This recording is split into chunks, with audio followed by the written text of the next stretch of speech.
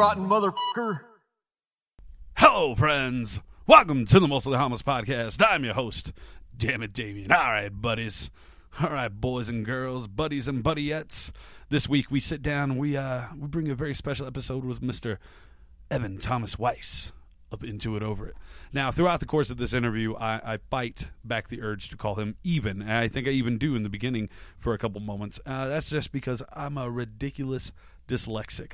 So this is the fifth time I've recorded this intro because I keep saying the wrong damn name.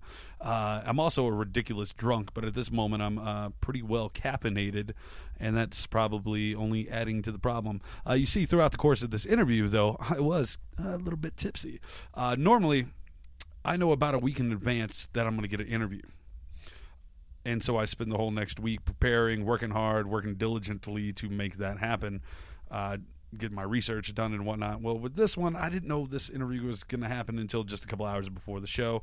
Luckily for me, this is going to be the 63rd episode of Mostly Harmless. I've been writing for Ant Magazine. I've been doing probably a good 50 interviews a year, so almost one a week. So I'm getting pretty good at this little gimmick here, at pretending I know what I'm doing. But still, so I get the email back about 3 to 4 hours before the show going, hey, you got the interview. Let's do it. Luckily for me, I had just jumped in head first over the last week anyway, anticipating this, and kind of soaked up all the Evan Thomas Weiss goodness, the Into It Over It's goodness. But I didn't know I was going to get this interview that day.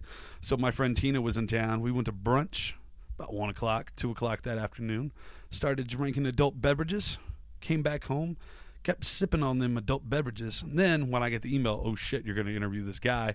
All right, let's do it. I started chugging coffee. And then I kept chugging adult beverages again. And needless to say, folks, I was mixing uppers and downers, and I was a little out of my mind. Not nearly as bad of a drunk as I was in the Larry and His Flask or Red City Radio interviews, but I was pretty tipsy, which I actually think helped to make this a more enjoyable and fun interview. And let me tell you, one of the reasons why I went ahead and did this so last minute without as much preparation as I like is because I'd been listening to the Washed Up Emo podcast and Matt Pryor's Nothing to Write Home About podcast, and decided that I want to be best friends forever with Evan.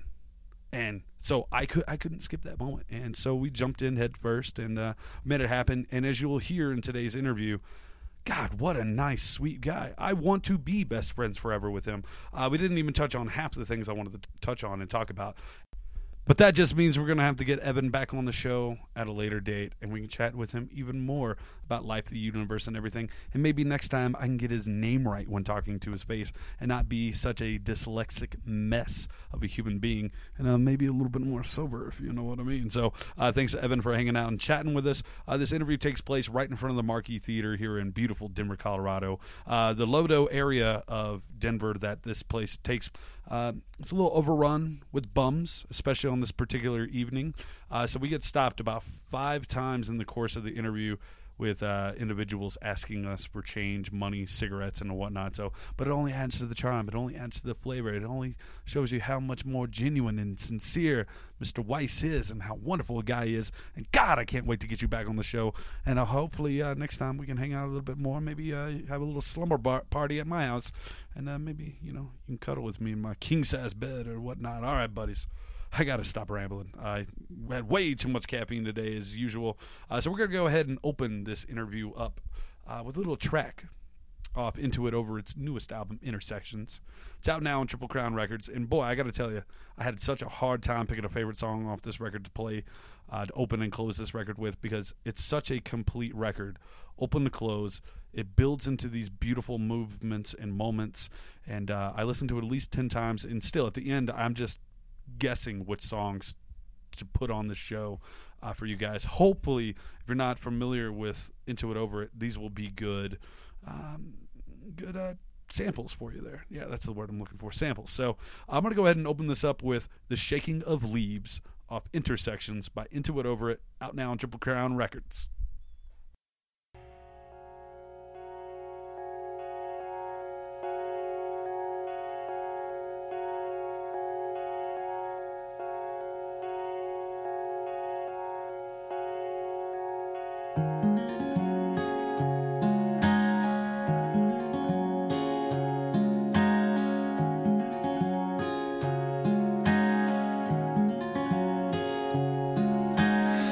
Late this afternoon I heard your voice.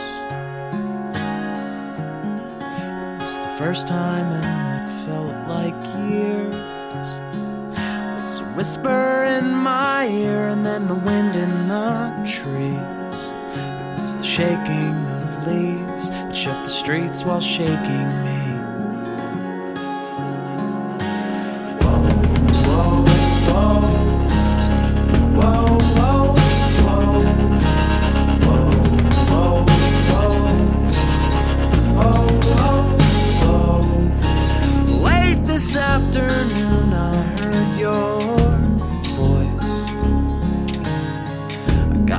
For the first time in what felt like years, it struck me down, a harmless jab at you. Well, you rang loud and clear. You tore down the walls, and just as quickly you were gone.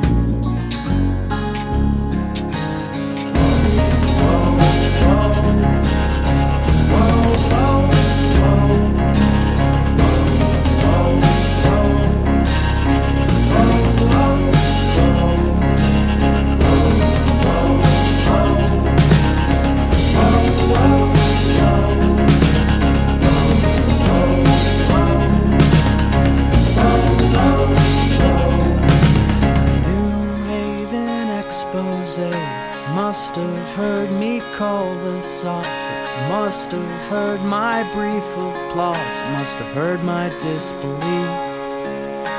The New Haven expose confirmed they caught a killer. Well, I caught a chill when the newsprint said the gunman was 19.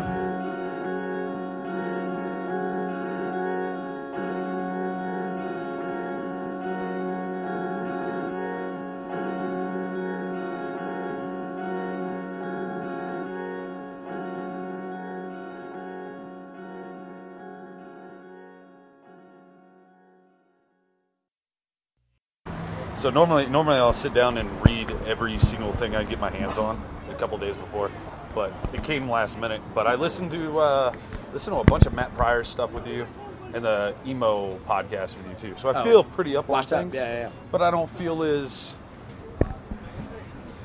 on top of it as I normally do. But I've had a couple beers, so maybe that'll. So you're a little loose.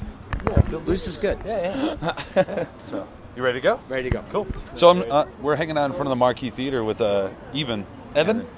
What? I don't know why I keep wanting to say Even. That's what people, when I go to restaurants and you tell them what my name is, they usually write EVEN because no one knows how to spell Evan. Yeah. I'm just like, but I'm nobody cares. But I'm dyslexic, and just something about the spelling of even in my head, it's Evan, even, whatever. No, Even? No, yeah. Even Evan. I'm just going to stop talking now. That's fine. So interview's over. Later. Yeah, See ya. I'm dumb. So it's funny that we're here because the first time I ever saw you was here with Frank Turner and Andrew Jackson Jihad. Yeah. And I was on a really, really bad date. The girl I was hanging out with was a huge Andrew Jackson Jihad fan. I used to work for this company, so she knew I was into her. Nobody cares, but anyway, so we show up. I get her in free. We're hanging out, and then she blows me off to hang out and talk to other dudes. So. Yikes. It was a good night. It was a very good night. But it wasn't until just recently when the Pet Symmetry stuff came out that I was like, oh, fuck, that I gave you a real chance. And I was like, fuck yeah, dude, this is awesome. I wish I had paid attention to your set that night instead of that girl. So one of the things I like to do, I like to interview people about like the earlier beginnings and whatnot. Like, okay. And I feel like Matt covered a lot of this stuff, but maybe not all of it. So I get some good ideas here. So one of the things I like to know is like when people like I assume you're very similar to myself in that I'm obsessed with music, and it started at a young age. Mm-hmm. And I was curious, do you remember your first musical obsession? Do you remember the first time you heard music and you went, holy shit, I fucking love this? The first CD my parents ever bought me was Nevermind by Nirvana when I was like 6 years old, and grunge was like the first musical thing I was like so fucking stoked on. And my favorite band for the longest time was Pearl Jam, which kind of led me to I still love Pearl Jam. Yeah, dude, totally. And then like indirectly led me to so many other things that I like now, you know, like finding out about a band like Sunny Day Real Estate or a band like Codeine, and they're both on Sub Pop, and it's like you're finding bands on Sub Pop just because the bands you love are on Sub Pop. Yeah. You know, and that really helped expose me to a lot of things at a way earlier age than I think a lot of other people, you know, maybe like 10 or 11 years old. No 11-year-old should be listening to Codeine, you know what I mean? So that was the first thing that I really got excited about, and I remember just going to the record store, and you know, my dad would take me. I'd use my allowance money and buy, you know, used CDs and just stuff that looked like it would fit the vibe of things that I'd liked. You know, so yeah, that was the first thing I was really amped on. Cool. What was your favorite Pearl Jam song? My favorite Pearl Jam song? Yeah. Or album? You can say album. My favorite album is No Code. Oh, really? I haven't given that one much of a chance. Yeah, that's the offbeat one. That's the one that I think a lot of the You boy, kind of the more weirdos. get a hamburger. I have no change on me, man. I don't I'm have sorry. anything on me right now. I got a buck. Well, I don't good have luck. that. Good luck. You have more money than I do right now. Yeah. But what was the question? My favorite Pearl Jam Pearl record, Jam, no yeah. Code, and then my favorite song. I don't know. Man, that's a It's just off the cuff. really whatever. hard question. You know? Well, that's the thing. I like all the albums for different reasons, and I think Rearview Mirror is the one that like initially sticks out. So if you were going to ask me about like, that's the first one that pops in my head as like a word association. I still Versus was the first album. Like I'd asked for Bryan Adams for Christmas. My parents got me Pearl Jam Versus, and that's the one that stuck with me. Yeah. And, Daughter is, of course. Yeah. That Daughter, Legend. an elderly woman. Oh yeah, The two great ones, so. You know all the harmonies and everything. So your parents were hippies, right? No, my parents were punks. Punks. Okay. Yeah. Okay, I got shit wrong. So my but mom, it's cool. my mom sang in a punk band in the '80s, and they were both more into like new wave and like you know, like they were big into what was happening in the '80s. You know, Yeah. so you know, they met through playing music, and then when they had me, it kind of died down for them. But music was always like a big thing happening in the house. So when I, you know, decided I wanted to play in a band or wanted to buy records or, you know, got really into, you know, subculture, they were really embracing of that because they came from a similar background. Yeah, I take it they're probably very proud of what you've managed to become so far. They're pretty proud. Yeah, that's awesome. It's definitely cool having supportive Yeah. folks behind you. You know, Did they have any bands of note that people might know out there somewhere? I don't know about that, Yeah. but my mom's band was called Denny and the Dropouts. So if anybody wants to look that up, there's stuff on YouTube. Actually, you could find some stuff. Oh, if you cool. want, yeah. Yeah. Was it you posting it on YouTube? Like No. you found- There's like a guy. There's some dude in Philadelphia who had a bunch of old live videos, and he posted stuff from like 1981. Hell yeah. On YouTube and Cool. stuff. What's it like to watch your parents It's awesome. like that? Yeah. My dad played in I forget what kind of. My dad was in like a disco band and some other stuff, and like, you know, late '70s, early '80s, and you know, so I haven't really seen my dad. Any of the stuff my dad worked on, but my mom's stuff's pretty readily available. She's got a couple 7-inches and things. Nice. And, yeah, it's pretty rad. That's awesome. Yeah. It's killer. So when did, like, your parents bought you Nevermind? When did that turn into you picking up an instrument and starting to play? In the like 5th or 6th grade, me and a few super friends. early. Yeah, me and a few friends from school were talking about how it'd be cool to start a band, and none of us really knew what we were doing. Yeah. But it's like similar to any other young kids trying to start a band. You just figure it out. And that band later became a band I was in called The Progress, and so the dudes that I was in The Progress with, we were playing music since the 5th grade, you know, and kind of basically just learned how to play all our instruments together at the same time. Nice. I like the story that you guys, there was a bet or something, and you ended lost. up accidentally, you lost, and I had to play bass. You were a bass player. Yeah. I like that It was story. a coin toss, yeah. Yeah, coin toss. Yeah. What did you call it? Do you remember? Call it the coin toss? Yeah. Who has to play bass? Oh, well, I mean, like, did you get heads or tails? Oh, I don't remember. I just remember losing. I remember the disgrace of losing. Then it ended up being a happy accident. Trust me, man. I actually had way more fun playing bass than I think I would have playing guitar. Yeah, I'm a bass player. People always make those bad bass player jokes, and I'm like, you know, it's kind of a fairly technical instrument. Yeah, That gets, if you care about it, it can be awesome. So you started your first band at 15. That was The Progress, and you guys did fairly well, right? We did decent. You know, we put out a couple EPs and an LP, and all on CD at the time because vinyl wasn't really a thing again yet. But you know, we did some touring, and Gained a little bit of recognition, and right when it was starting to pick up steam, it kind of just fizzled out. Everybody started getting jobs and girlfriends and commitments, and I still wanted to keep doing music, so I started doing this.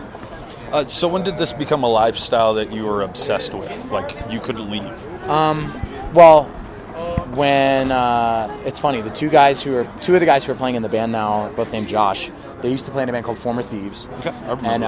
And so Former Thieves asked me to do a tour with them, and so I took off work and I went on this short tour with those guys, and then I came home. I did a couple more tours after that, and then I came home from Europe, and I didn't have a job anymore, and so I'd kind of relinquished to myself, well, if I don't do this now, I'll never get another chance to do it, because I'm about to turn 30. So it's, if I miss this shot, then I'll never get another shot like it. And so I just committed, everything to it in hopes that it would work out. And so far, it's done pretty okay. Is it surprising to you that you can actually make a living doing this thing? I mean, it's a modest living, but still. I mean, it's the dream. It's like you talk about playing in a band when you're young, and like really the only goal is not having to have. What's cool about Intuit Over It is there's nobody really telling me what to do on top of that. Like, I'm my own boss, and that's like the best part of it, is that I get to make the decisions and do what I need to do, and I have control, and I feel like I get to do the thing I love, as a lifestyle. I guess lifestyle is maybe a weird word, but it's just something that I can be proud of every day. Yeah, it's awesome. So Intuit Over It started after a breakup with a girlfriend. It was a breakup. It was a loss of a job. It was a bunch of things kind of falling apart at once. Like, my whole life was in disrepair. And then furthermore, I wasn't writing music anymore. I wasn't being creative anymore. And I was in this big rut. And the songwriting project of 52 Weeks just kind of came out of feeling emotionally devastated. It's pretty appropriate that it's kind of become what it is. But yeah, have you ever called that ex-girlfriend and thanked her for breaking up with you? No, no. I could. I think about if my life had continued on that path, I probably would have done something similar. But the whole initial vibe would have probably been maybe not as motivated initially. So you wrote one song a week for a whole year, 52 weeks. What kind of brain space does that use? Like, you're challenging yourself every week to do something. Yeah, it became like a way of life. It started like I'd have to plan my weeks around what to write on which day, and I also had to make time to go out and do things, because that would give me material to write songs about. So it was this weird balance of having a 9 to 5 and also coming home, keeping really weird hours. Like, I'd come home from work and I'd take a nap, wake up, start working on songs. And then Friday, Saturday, Sunday, go out, do some stuff, and then that would create the song material. And then Monday, Tuesday, Wednesday, write the lyrics about it. It became this really. It almost became. It had to be regimented, because if it wasn't regimented, it would have never been able to be finished. But yeah, I mean, for a while, it was really in a groove. Like, from weeks 11 until week 45, I was just on a roll. And then toward the end, it became kind of not exhausting, but it definitely was. It was. You could see the end in sight, and that made it harder to really pull it together. Like senioritis so kind close. of thing. Yeah. So the project finished. Do you still? What kind of work ethic do you still have? What I'm trying to let me see if I can phrase it right. Like, do you still constantly write songs? Yeah. Is it just something that will never escape you now, that whole year? If it's not doing this, it's, doing songs with Pet Symmetry, or They're There, or Stay Out of the Weather. It's like constantly feeling the need to be working on something, even if it's just rehearsing. It's something that, like, every day there has to be something going on. I have to be working on a song, I have to be working on a project, I have to be coming up with an idea or planning an idea. It's definitely, it has become a way of life. And that's shaped really, like, the big thing about 52 Weeks was I said I was going to do something, and then I did it. Yeah. And that, I think, has played into every scenario I've been in since. Like, if I say I'm going to start a band or put a record out, I'm going to get it done. Yeah. And that's kind of sort of, I try to do an episode a week. The last 2 years, it's been 30 a year, but still, that's pretty good. Pretty impressive. But yeah, it's a lot like Julie and Julia. Oddly inspired me. Have you seen that movie? No. It's a woman who finds Julia Child's cookbook and decides that within a month she's going to cook every single recipe in it. Yeah. I shouldn't even be talking about it. It's a rom-com? It's kind of a rom-com without the romance. Okay. But it's a food romance. But I enjoy it, and everybody's like, you're dumb. Shut up, Damien. but I love it. But still, that movie, I'm like, man, for the next 30 days, I'm going to do something, and I still haven't done it yet. But so congratulations to you for making that happen. So is that like the output of doing? You basically made yourself a workaholic. Yeah, I was a workaholic before, but my work was always into different things, and now I can do my own stuff and have it be a workaholic about that. How do you relax? Do you find ways to relax? Oh, totally. Yeah, I like to travel. I like to enjoy good food. And, you like to travel? You're in a good line of work. Yeah. Well, no, I mean traveling, not necessarily doing this. And I really like. Man, that's the thing. I feel like when you love what you do so much, the stuff you do to relax is also the same thing as your work. Like it's just at a different capacity. Like I can work on projects that are maybe more fun, maybe less pressure, and that's like a good way for me to clear my head and enjoy myself. So your career is, I don't know about slowly, but you've been very steadily picking up steam. Here you are. You're a super DIY guy originally. Yeah. And now you have like a label, a booking agent, a tour manager. Is it weird to let go of some of that? It's different because when you're able to delegate responsibility on other things, you're able to focus more attention on doing the stuff you actually really like to do. Like you start out being DIY because it's out of necessity. You have to, if you want to get started, you have to do it. You have to be fully functional and be able to be responsible for everything you need to do. As you get to a certain point, you want to focus more on the songwriting end of things, or you want to focus more on just why you got into doing music in the first place. Yeah. And when you can begin to delegate that responsibility, I think it makes it definitely makes it a lot easier to have fun doing what you're doing. Like if you talk to any band, no band likes booking their own tour. No band, likes having to, worry about things like where if you're going to get paid, or if like the certain like problems that come up with tour, like the way to not have to, like, to be able to not have to worry about that stuff is, or at least not directly have to worry about it, is awesome. And if you can get to that point, I think it's really cool. And it doesn't mean it's not DIY. Like we're still doing everything ourselves. It's like, but now I've got a group of people to able to help me out. And you're just not screen printing everything. Yeah, exactly. I can spend more time writing songs. Yeah. Today is day 3 of your tour. It's a month and a half? Yeah, 5 weeks. Something like that. Oh, nice. Yeah. I mean, you've talked about you did a whole tour for most of an entire year. Yeah. Are you comfortable on the road? Is this where you feel at home, or is it just...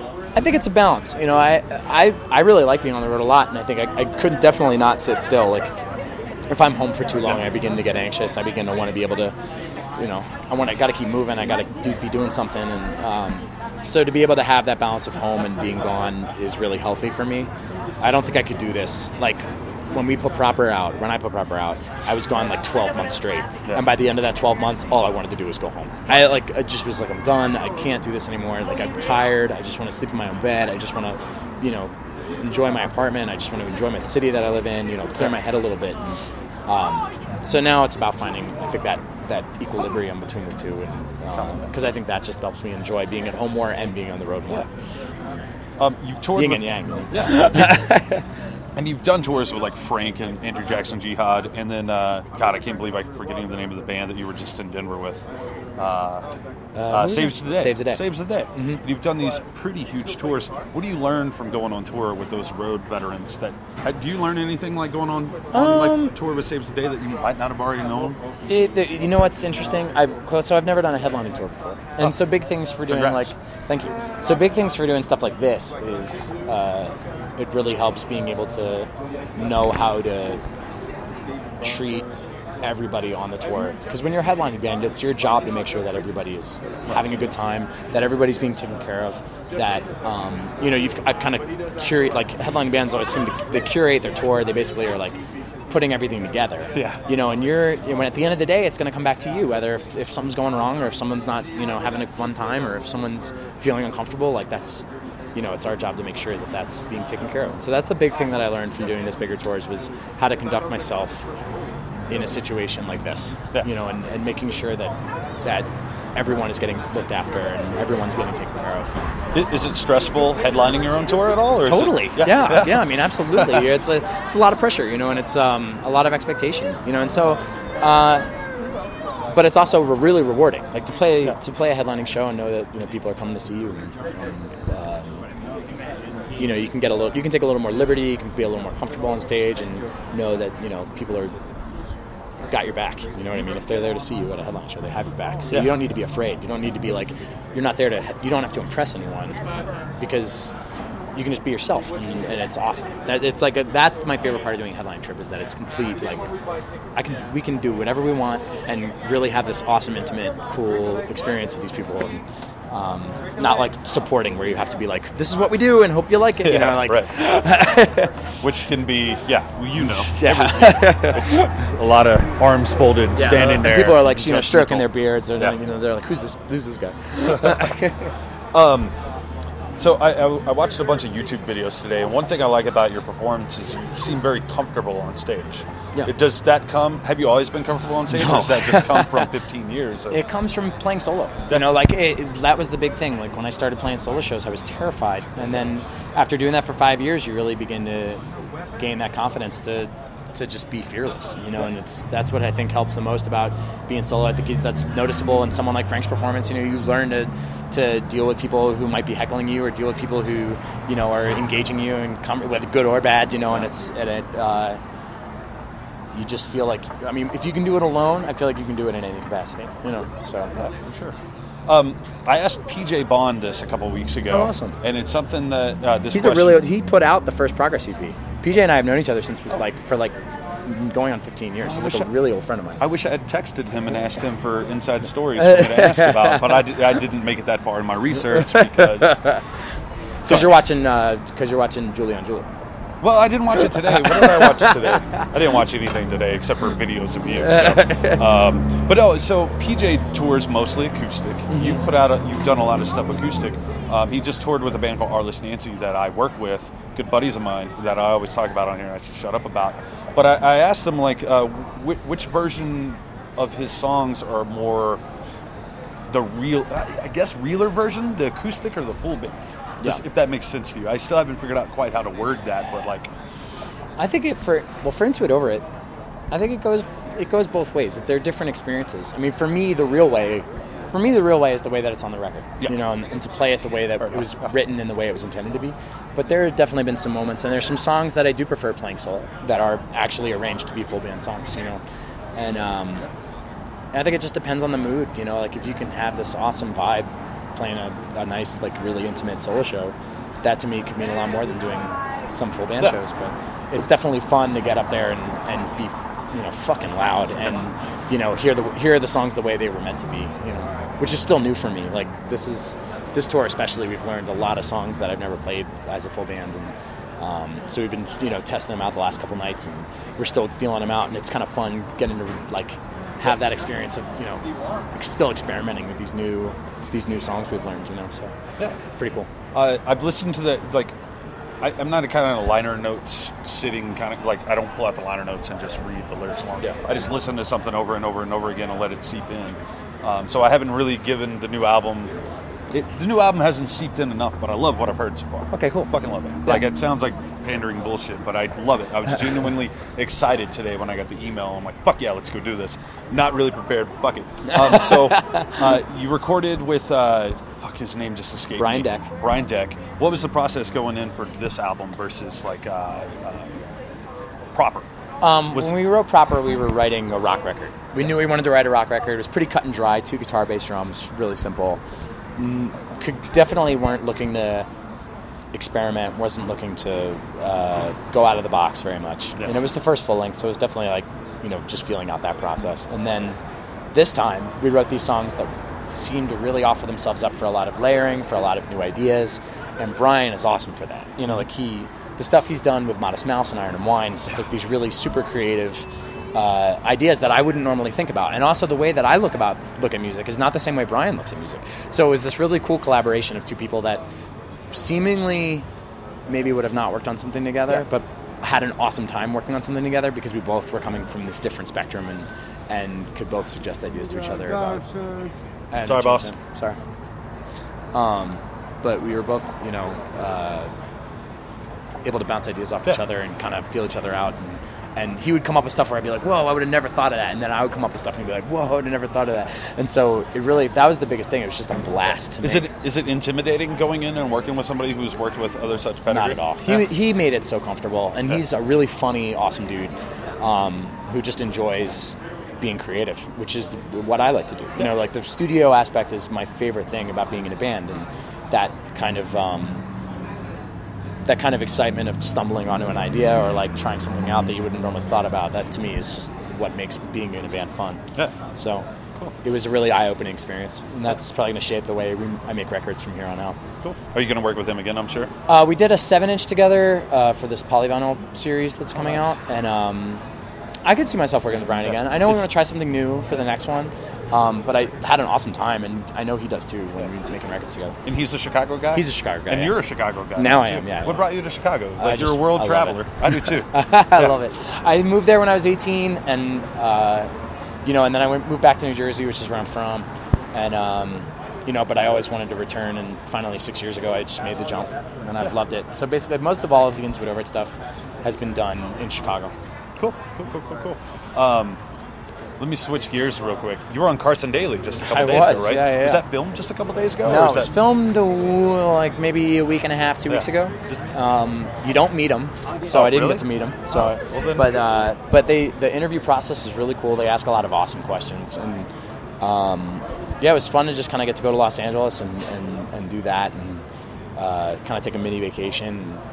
It was like literally a 30-hour vacation. Nice. So I was barely in Los Angeles, but yeah, it's a cool process. The way the people that run the show are really awesome, and it was cool that they got the interview turned around in time for the tour. Like it aired the night the tour started, so it was awesome that they went out of their way to do that. Does anybody I tried to watch it today online, but it's very hard to find his stuff like legally online. But how was the reception? I mean, I don't know. It was cool. It was interesting. A lot of people. It was interesting getting. I was really happy that a lot of people that I thought might think it was goofy thought it was actually really cool. And I thought it was a little goofy too. Like you find out, like I'm, Carson Daly show. That's crazy. Like I'm NBC. What?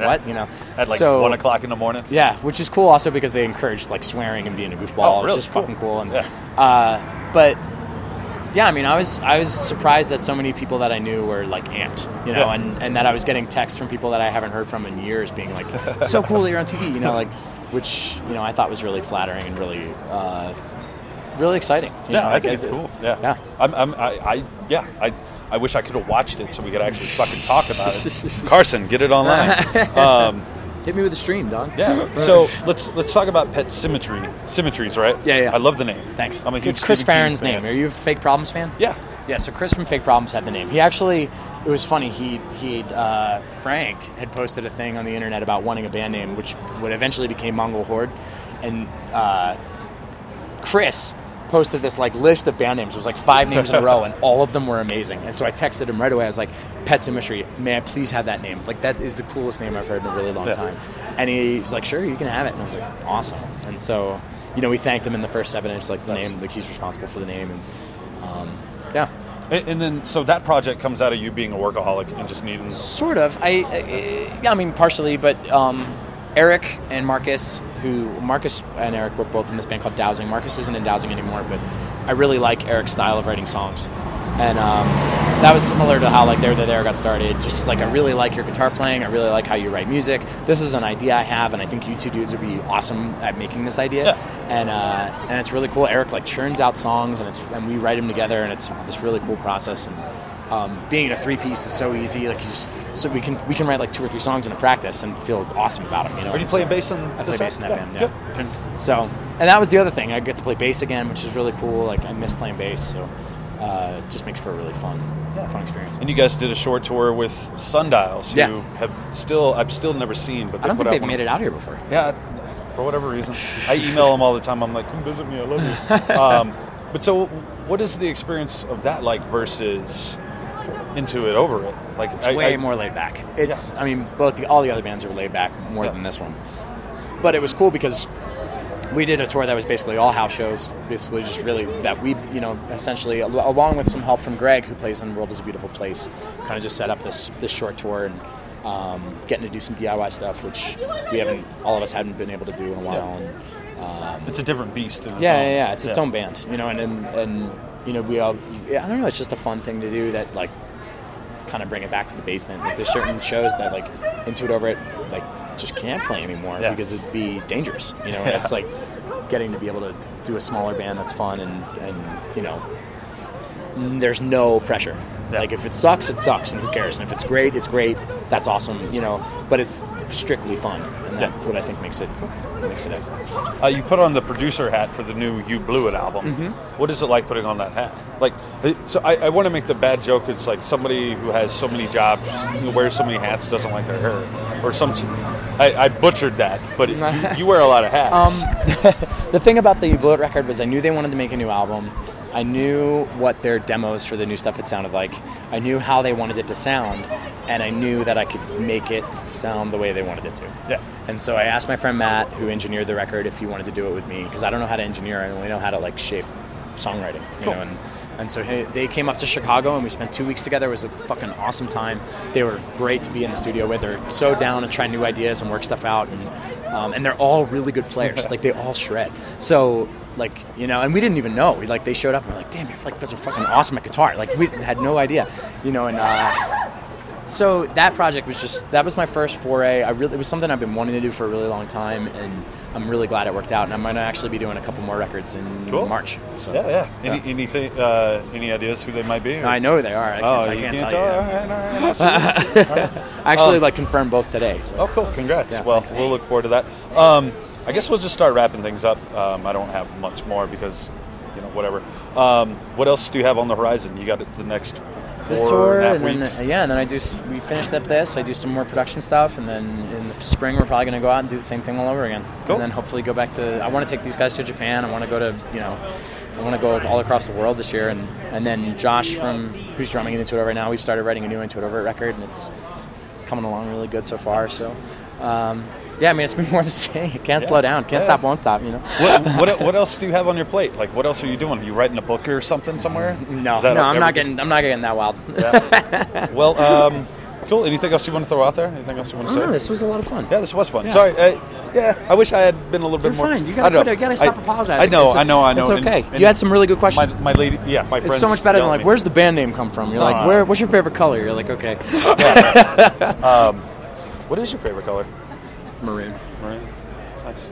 All right, I'm out of things, so I could probably keep bullshitting, but anyway. But I like the new record. It's great. Cool. I'm excited to see the band. Appreciate it, man. So, Thank you. We'll go back inside now. Yeah, fuck yeah. Well, all right, buddies. Thanks again to Evan for hanging out, getting harassed by bums, and chatting with me in front of the Marquee Theater in beautiful Denver, Colorado. Thanks to Chris from Big Hassle Media for setting this up. And I'm actually really happy at how everything came out. And there's a lot of things that happen in that spontaneity of doing this last minute and not having done as much research as I normally do. And again, I know I harped on this during the interview, before the interview, but it is something I kind of pride myself on, and I try to have fun. But if I had done the research that I normally do, I might not have asked a lot of the spur-of-the-moment questions, and things might not have taken the path that they went to. So maybe we should try spontaneity more often. And guess what? We do in next week's episode with Mike Herrera of MXPX. When we sit down and chat with him, I kind of throw my notes out, and we kind of do it free balling style. But again, thanks to Evan for sitting down talking to me. Apologize again for calling you Even so many times, but I'm a dyslexic mess. The show that night at the Marquee was a fantastic, awesome, epic show.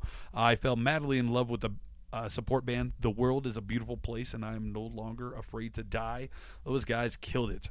I may or may not have drunkenly told them after the show how much I hate their band name, but I love their band, and I believe they jokingly agreed that they hate their band name too. So, good dudes, good band. Check those guys out as well.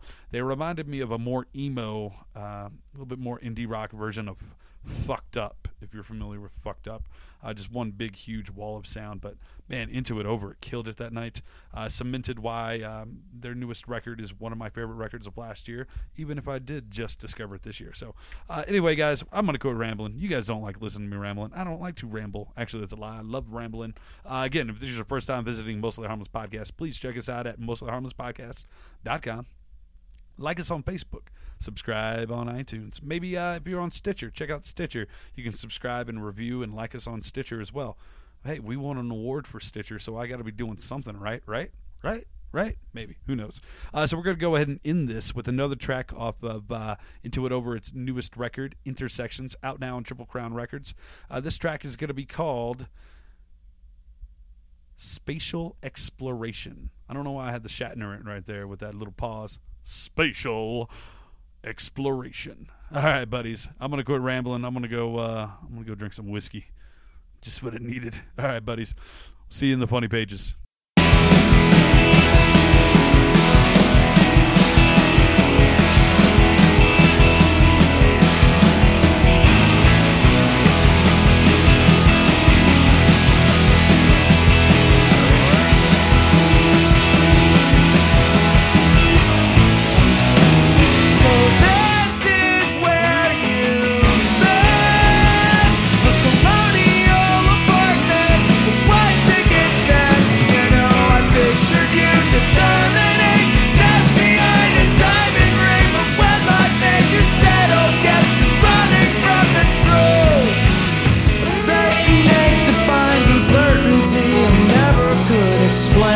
Does the time creator move to make mistakes these days?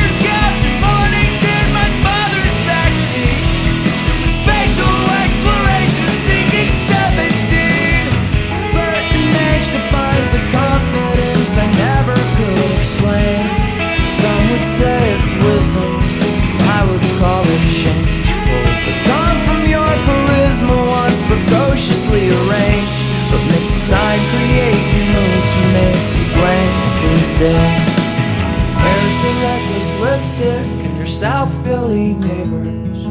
Where are the memoirs of illegal behavior? Where are the lovesick lines? The no trespassing signs, the after-hours trading X-rated flavors. Where are our teens? How were your 20s? Where are the 40s that hide behind 30? Where's the old soul?